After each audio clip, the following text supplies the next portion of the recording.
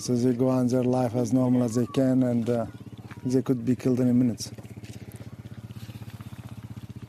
All the time here, people have their eyes looking up, trained on the sky, because that now is where death comes from. So I stayed at that clubhouse because Yasser said it was probably less of a target than the centre of town. I slept on the floor alongside two grizzled guards from the Free Syrian Army. They didn't speak much, but they snored loudly, and occasionally they shoved their knees into me. I was really scared of accidentally setting off the Kalashnikovs propped against the wall. But before we went to sleep, the evenings were quite long. We didn't go out after dark because the regime's jets seemed to like picking off lit-up cars.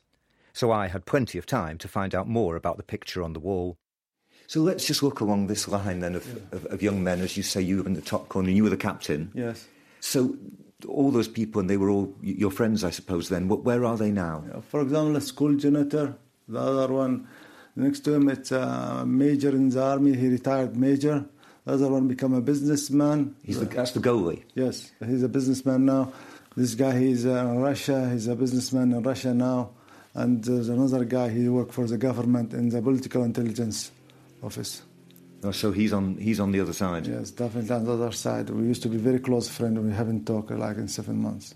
So most of them pro-rebellion, three of them then? Work for the intelligence office. Second one next to me is the mayor of the town, and the other guy, he worked for the intelligence office.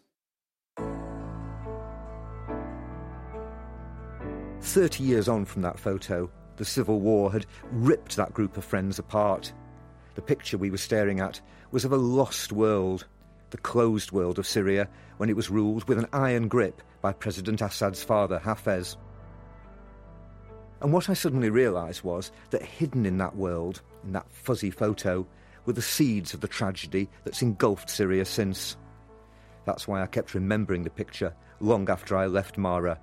And then suddenly, a few months ago, I heard that small, fairly insignificant town that I only went to because it was accessible just over the Turkish border, that town had become a key battleground in the war.